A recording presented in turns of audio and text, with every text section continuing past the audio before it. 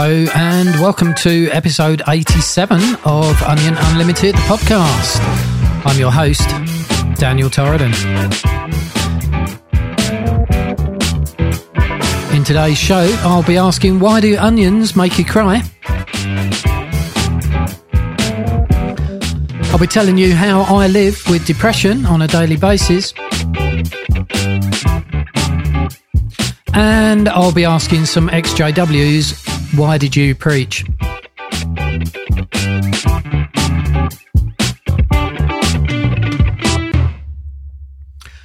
So, why do onions make you cry? Or to be more accurate, why does cutting an onion make you cry? I found the answer looking on the old interweb. Apparently onions, when they're growing, absorb sulfur from the soil, which they then use in a number of amino acids. So when you take a knife to an onion, cruel as you are, you cut the cells of the onion, which releases these enzymes and, of course, these sulfur-rich amino acids, which then mix together to make a form of sulfuric acid, which vaporizes in the air and comes into contact with your eye. Your brain, of course, then triggers a tear response to wash the acid away. So I guess the next question is, how can we stop onions from doing this? Well, it just so happens that I've got a few top tips for you. Number one, use a sharp knife.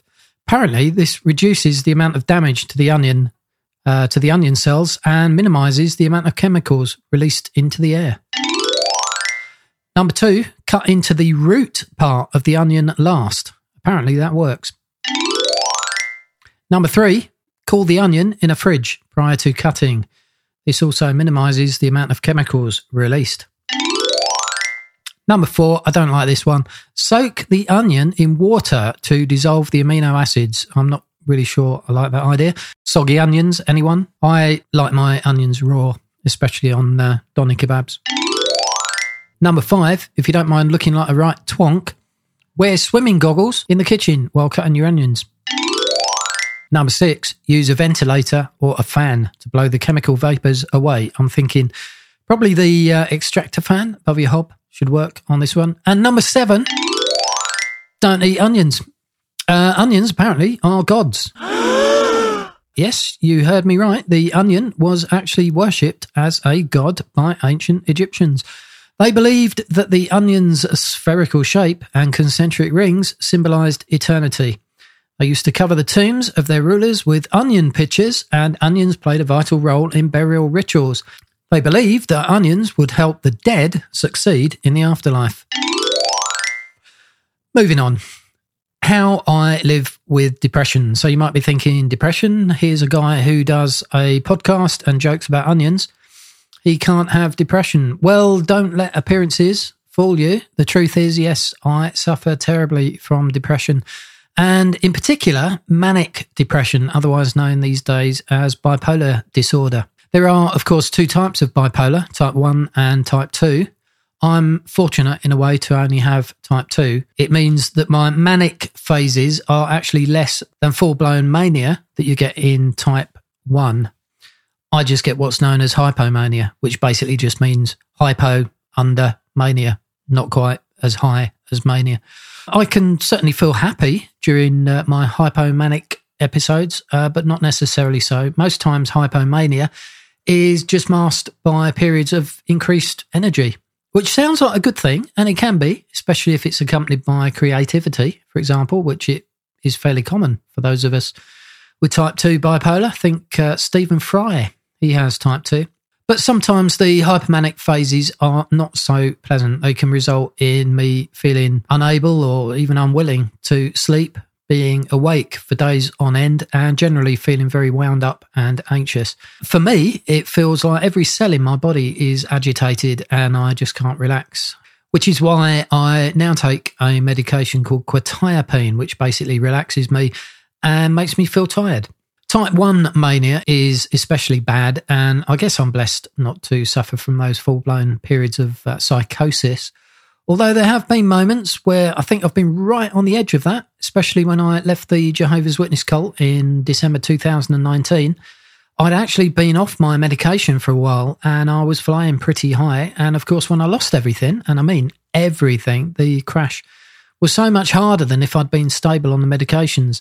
We live and learn. I suspect I will always be on medication for bipolar or manic depression. Then on the other hand, there is the depression. Type 1 and type 2 are equally bad when it comes to the depressive phases. These deep, dark depressions that can sometimes last for weeks or even months at a time, unlike the manic phases that usually last much shorter. So I've come to the conclusion that depression is something I pretty much have to live with. My depression can't be cured. I can take meds, and I do. I take venlafaxine to take the edge off the dark feelings, but they don't really remove the depression. And on a typical day, I wake up feeling depressed. It's usually the first feeling of the day when I open my eyes, and it has been for many, many, many years, right back to my childhood. I'm sure that some of my listeners can identify with this. If so, let me know in the comments. My depression is such that I've been unable to work as much as I'd like to for the past 3 years. Initially, when I left Jehovah's Witnesses, I was signed off work altogether by my doctor after I suffered the trauma of leaving the cult. Back then, I was in a really bad state. I was suicidal, but I'm much better than I was back then. I just suffer these terrible bouts of depression where I don't particularly want to kill myself per se anymore, which is good. But if I could just go to sleep and not wake up again, that would be equally fine by me. My moods, I guess, fluctuate quite a bit still, and sometimes quite rapidly. I can wake up in the morning feeling really bad, and then within a short period of time, I'm not feeling so bad, and then I can suddenly feel very depressed again. My original doctor diagnosed me with bipolar. My new doctor, when I first left the cult, she was absolutely brilliant. She suggested it might not be bipolar, but it could just be situational stressors, basically living in a cult. Of course, my marriage wasn't great. My marriage broke up, and eventually losing my kids to this shunning, losing all of my friends and family, my home, my job, etc. She said that my reaction to all of that loss was actually quite normal, and that if I didn't react with depression and so forth, it would actually be quite worrying. She helped me to see that recovery from that amount of trauma, particularly when it happens all at once, wouldn't happen overnight. It could take years, her words, not mine, and indeed it has. Nearly 3 years on, I'm at a stage now where I can do a little bit of work. I do some web development for one client who has stuck with me for over 20 years. But apart from that, I don't generally work. I do my podcasts, usually when I'm feeling a bit more energetic. But my sleep patterns are all over the place. Sometimes I don't sleep. Other times I sleep for days. And I also have really bad anxiety, particularly when I leave my room and go outside, bordering on, I think, agoraphobia. It's not so bad if I have someone with me, but when I have to do it on myself, even a trip down the road to the doctor is a major thing that leaves me feeling drained. So I very rarely leave my bedsit. I spend most of my time in this single 12 by 8 foot room. I think my bipolar, if indeed it is that, was originally triggered when I was abused as a child. If you've listened to my previous podcast, you'll know I had a complete mental breakdown at 11 years old, which lasted for a good couple of years. And I think it's one of those things you never really get over when it happens that early.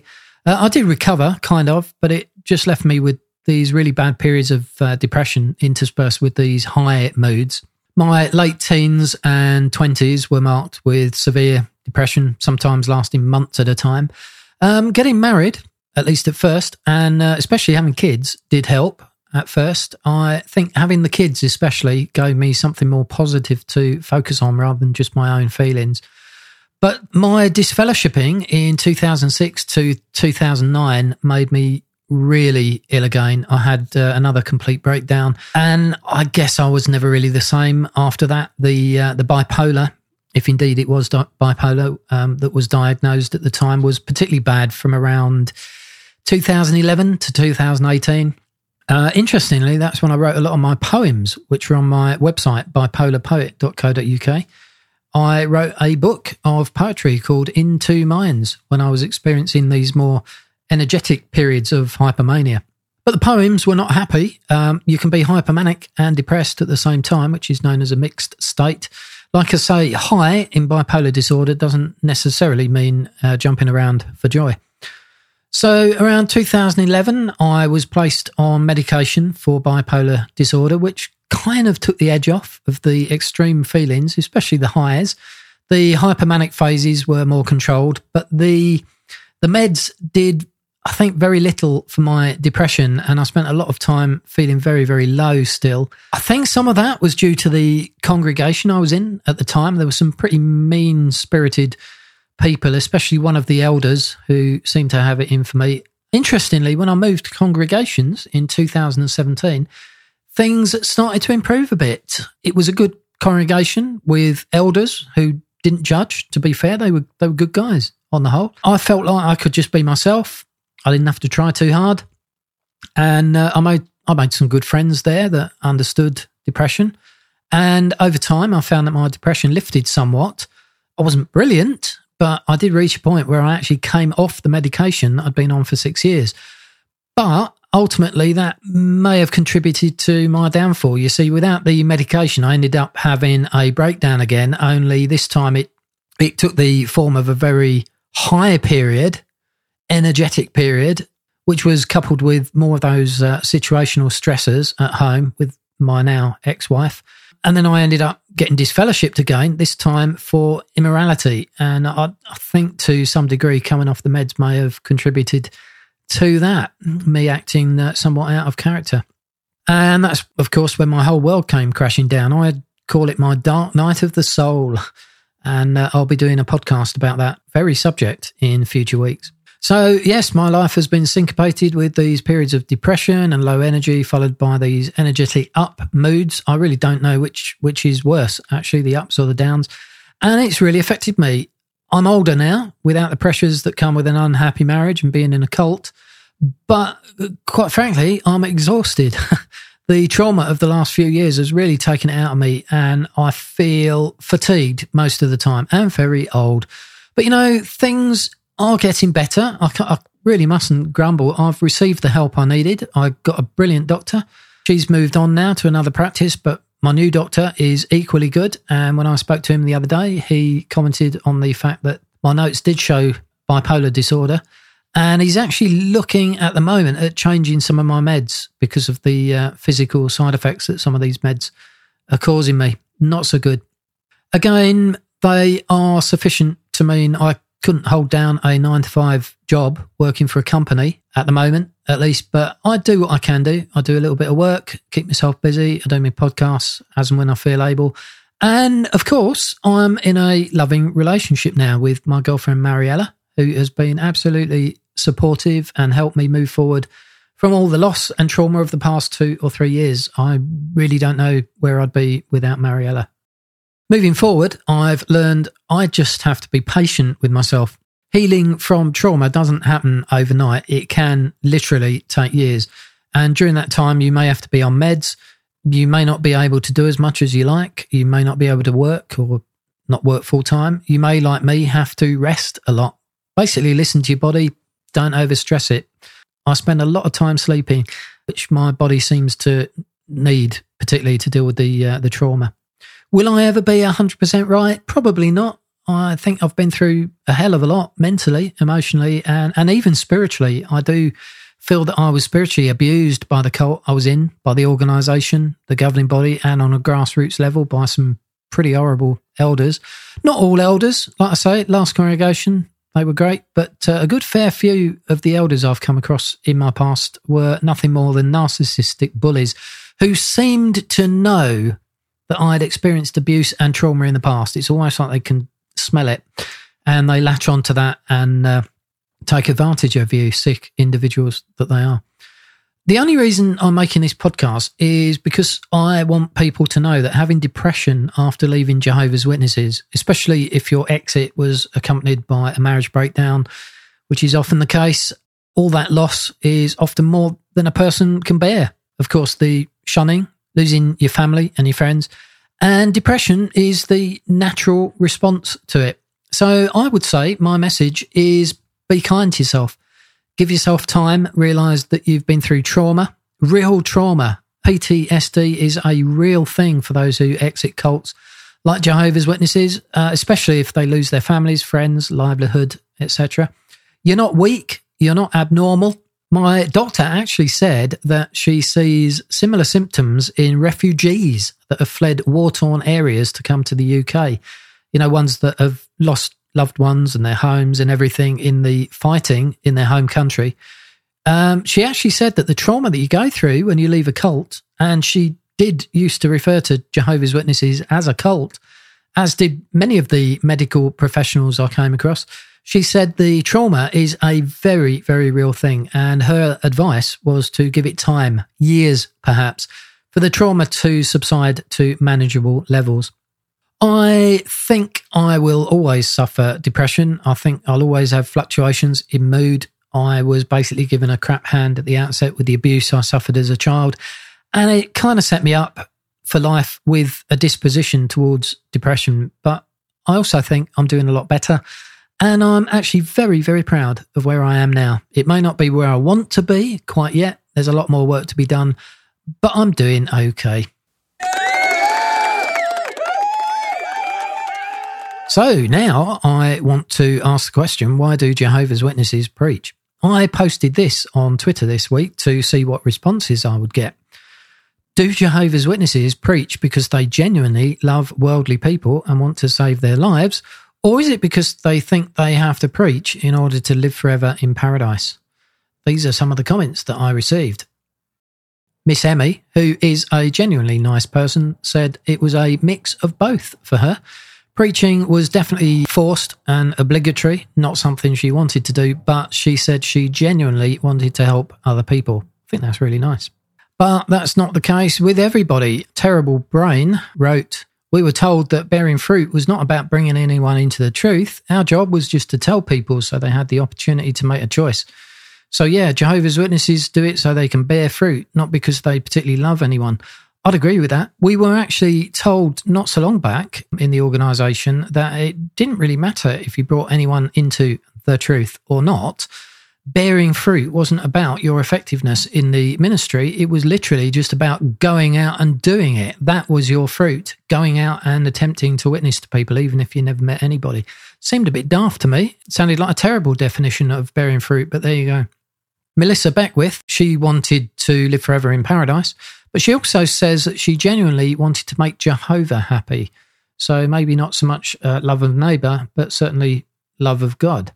Lou Luna said it's why she wanted to go on the ministry, but agoraphobia made it too spicy. XJW Live just posted a GIF with the word quotas question mark on. And the King of Babylon said, I used to preach because I had to, as though it meant my salvation. So yeah, I think a lot of witnesses go on the ministry, not particularly because they love people, but because they feel it's tied up with their own salvation. So in a sense, it's a little bit of a selfish activity. Technical Ben said people do it to stop the elders badgering them. In his locality, he said the elders could not understand how it was possible for a person to do less than 10 hours and would prefer to fake results than admit some people are different with health, life and responsibilities. Rachel, XJW, says, ultimately, I think it's selfishly motivated to save themselves. I agree. She continues, I don't think love of neighbour is on their minds at all. If it was, they would dignify them by actually listening to them and trying to understand their point of view. Rather, Jehovah's Witnesses are trying to shut down any hint of criticism. That's not love. Technical Ben said he always tried to be reasonable with people on the ministry. He just wanted to share what he had with them to anyone that wished to listen. 2 people over 20 years, he says. That's probably better than some results, actually. And then Jerome has gone and posted that wonderful video of Anthony Morris III telling everyone that they've got blood on their hands. You just take a look, and this is the idea Jehovah is getting across at your hands. And you look at your hands now, only God, as he looks at your hands in here and all those that are tied in, does he see blood there? The humans sitting next to you, they might have an idea because they know you well and you haven't been out in service in weeks. Well, guess what? Most likely God's seeing some blood all over your hands. Unbelievable, that, isn't it? If you've not been out on the ministry for weeks, that means that you've got blood on your hands. That really is guilt tripping. But that's the kind of things they come out with. So is it down to genuine love for neighbour? There might be an element of that with some people, particularly ones that are a bit more empathetic. But generally speaking, I think most Jehovah's Witnesses, myself included, didn't really do it for that reason. We did it because it saved us, or we thought it saved us, and it was expected of us. Time to drop onto a voice call with my girlfriend, Mariella, all the way from Australia. This time we got into talking about signs that you see on people's doors when you're calling around on the ministry. Things like no cold calling, no canvassing, dangerous dog. What did you used to do as a Jehovah's Witness when you came across these things? Let me know in the comments. So, Mariella, dangerous dog signs. What did you used to do when you came across those on the doors? You've got the signs here on gates where you've got dangerous dog or whatever. Yeah. Dog on premises, don't enter. Okay, so what do Jehovah's Witnesses do when they come across a sign that says dangerous dog? Brothers and sisters just, open the door, open the gate up. They don't care. Oh, yeah, macho man, Jehovah will protect me. Us, Anyway, so... And you've got a story about this, haven't you? A brother and sister who ignored the warning sign. The sign said it's a dangerous dog. Yeah. Do not enter. They went in anyway. The dog bit them. Right. They went to the council. Council put the dog down. Oh, so you can imagine. Oh, no. You can imagine what this did to the householder. And they were so it was like, oh, we do not go to that place. Oh, that's You do not want to be seen by them, because, I just thought, you got to be stupid. Like, honestly, there's a reason for it, don't be a hero. No, I used to, if there was like dog signs on the door and I didn't know what I was getting into, I didn't used to go. I used to think that was just suicide, wasn't it? Yeah. And the other one I didn't used to do, which different ones used to get really annoyed at me, was, the old signs on the doors that say no cold callers. Yeah. And I used to say, we're not cold callers. I think you are cold callers. We are. We're not invited. You're not invited. You're a cold caller. And then people would get really annoyed. They go, can't you read? That was the thing they used to say. Yes. Can't you read? Different ones would, different brothers or sisters that I used to work with, they used to start the argument up, well, we've got a right to come round, we're doing this life-saving message and all the rest of it. Argue with them. Look, they very clearly don't want anybody knocking their door, And there's other ways now that if they really were interested, they could go and get some literature from the cart or whatever, couldn't they? Yeah. The problem was in our area where I lived, last congregation I lived in, the council had actually put up those no cold calling canvassing signs, not just, they weren't individual doors that had chosen to do it. They actually put signs at the end of the street, and they made the entire street a cold calling street, whether or not people wanted cold callers or not. And when I saw those signs, I just used to say, well, I'm not doing it. The council have said we're not to call on this area, Yeah. Do you remember do not calls? Oh, yeah. The old do not call list. Yeah. And then you end up doing the do not call because you're chatting. No one's paying attention. No one's paying attention. The do not call list was funny because if you weren't careful, you could actually sort of suggest to the person that they could go down on the list. If they say, why do you keep calling round? Yeah. And I used to work with different. Yeah, I used to work with ones that would say, well, if you don't want us to call, just let us know and we'll put you down on the list. There was this little old sister in our congregation. She was a bit annoying, actually. Someone actually shot her with an air rifle once on the ministry. Oh, wow. Yeah, she was just so annoying. But she used to say that to practically everybody she called on. They'd go, I'm not interested. And she'd respond with, well, if you don't want us to call, I can put you down on my special list. And you just saw their eyes light up. It was like, oh, good. Yeah, please. And when I moved into that congregation, this sister had her own private map. How you could take your own map out. Yeah. And it had, I think it had about 300 houses on the map, and about 200 of them were do not calls.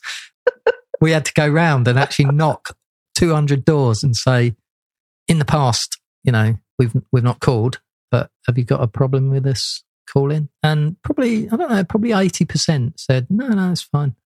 Call if you want. I'm not interested, but, whatever.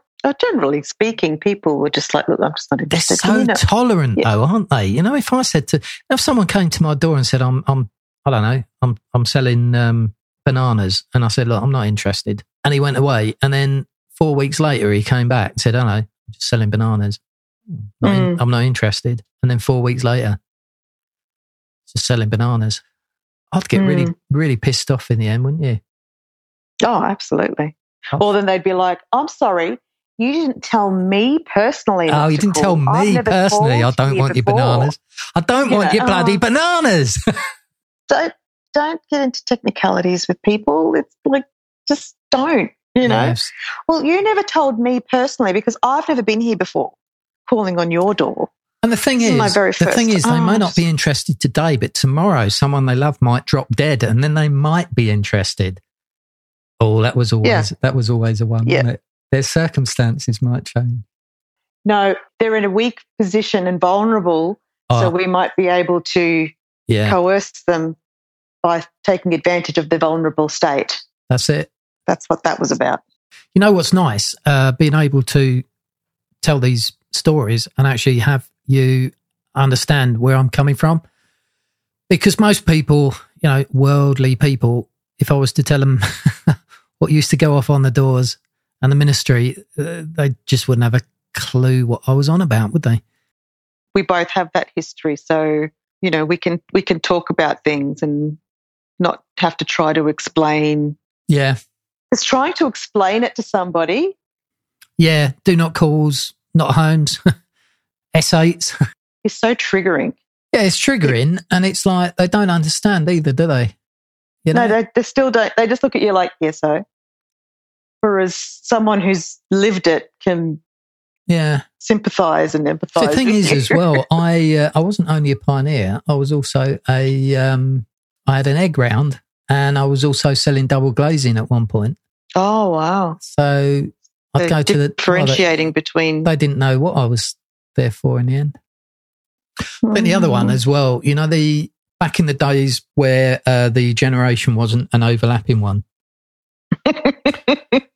Way back when everyone that was alive everyone who was alive in 1914 would be dead soon, you know. And I mean, they really preempted that, didn't they? Because, you know, way back, the 1914 generation were only sort of in their, I don't know, 70s, weren't they? Something like that. You know, like sort of 1984. I mean, I started pioneering in 1986. You know, so the people that were alive in 1914 were only sort of in their, what would they have been, 70, weren't they? Oh, and yes, 70s, 72, you know, and we're sort of wishing them dead at that point. Yeah. And then we said... they felt the love, they did. They felt the love, yeah. And then the other thing was they said... Hurry up and die already because we need Armageddon to come. To make it a little bit earlier as well, they said you'd have to be 10 at the time in 1914 in order to understand what was happening, didn't they? Remember they used to say that? Yes. So that would make them 80, you know, hurry up and die. And I used to have like stand-up arguments with people on the door that Armageddon was definitely coming in my lifetime. Yeah. Most likely in their lifetime, you know, if they were 80, it was going to happen any sort of minute soon, you know. Yeah. If I could go back, well, they're all dead now, aren't they? But if I could go back and tell everyone you were right and I was wrong. Yes, yeah. Here's another one. I went to a door and my kid, you know, especially when they were really little, you know, like sort of 6 or 5 or whatever, and they would do the door and I'd just be stood there like some sort of melon in the background. That always used to make me feel a bit embarrassed, you know? Yeah. Like, why am I even there? And you always used to get the odd person as well that would say, I think it's disgusting that you bring your children round knocking on the doors. Yeah. You know, did you have a thing with pioneers? Used to call it the Pioneer Walk. Pioneer Shuffle, we call it. Oh, Pioneer Shuffle. Yeah, 2 steps forward, 1 step back sort of thing. Step back, yeah. I used to be quite anti-Pioneer Walk at one point. My dad was. I used to say, Pioneer Walk, you can't have a Pioneer Walk. That's not being at it urgently, is it? No, that's it. Changed my mind over time, though. I used to spend inordinate amounts of time drinking tea visiting cafes, leaving a leaflet.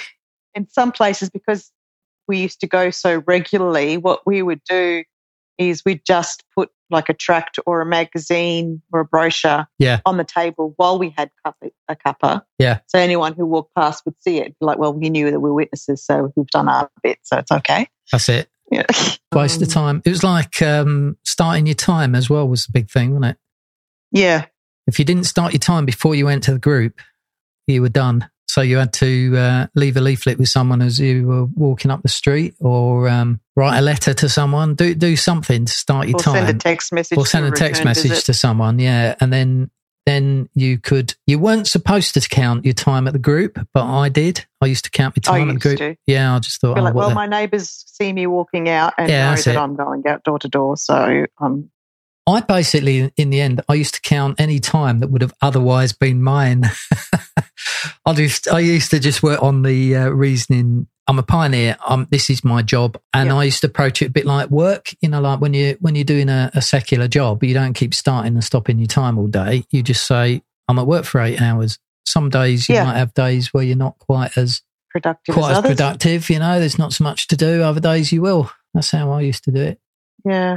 When I used to auxiliary, which wasn't very often, but when I used to auxiliary, I'd be like, okay, I'm counting from when I leave home. Yeah. Once I got my time in, whatever I went over the time, I wouldn't report it. It was like, that's okay. So I'm making up for the time you used to sort of adjust it here and there. So I did sometimes. I'd sort of like count time sometimes, and then other times I'd drop it. But my first pioneer partner that I ever pioneered with, he used to have a stopwatch, and he literally used to start the time when he started talking to someone, stop the time when he wasn't talking to someone, and he even used to stop it if he went for a toilet break. He'd stop the time and then start it again after he'd had his daily ablutions. I don't think he ever got his time in. I don't think he ever got his time in. Because at the end of each month, we'd say, right, how much have you done? And I'd say, I've done 70 or 90. Actually, it was 90 at the time, wasn't it? Yeah. How much have you done? 90. He'd go, I've only done 40. So, can you have done 40? We've been together the whole time. All the time, you know? And you've only done 40. I've done 90, mate. I don't think my conscience was quite as highly tuned as other pioneers. No. I think when you've done it for so long, you're like, okay, you start thinking, I've got to work smarter, not harder. To be honest, if you only counted the time that you were talking to people, it would be minimal. It would be absolutely minimal. And talking to people, absolutely, 9 times out of 10 consists of, hello, I'm a Jehovah's Witness. No, I'm not interested. Go away. Okay. Yeah. I mean, how long's that? 3.5 seconds, isn't it? Yep. Yeah, that's how it was for me anyway. It's not natural though, is it? Going to somebody's door and basically saying you're going to die unless you join my little group, which is not what they say. I mean, they say, hello, we'd like to show you how God is going to get rid of all the wickedness in the world. And that sort of sounds really good at first, doesn't it? Yes, that's right. Until they find out that they're the wicked person that's going to be killed if they don't join your cult. Exactly. I hate to think of how many hours I wasted my time doing all that witnessing for nothing. Because what I was telling people isn't true. There's no Armageddon coming. I mean, there might be a nuclear holocaust at some point, but there's no God directed apocalypse coming, as far as I can work out.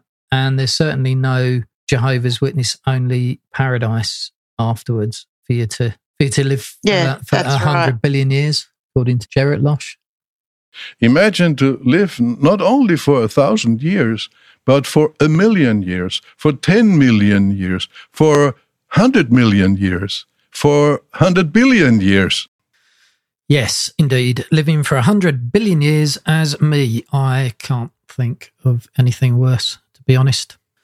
Which is why I quite like the idea of reincarnation, coming back with amnesia and doing it all over again as somebody else. But like I've said before, knowing my luck, if reincarnation is true, I'll probably come back as me.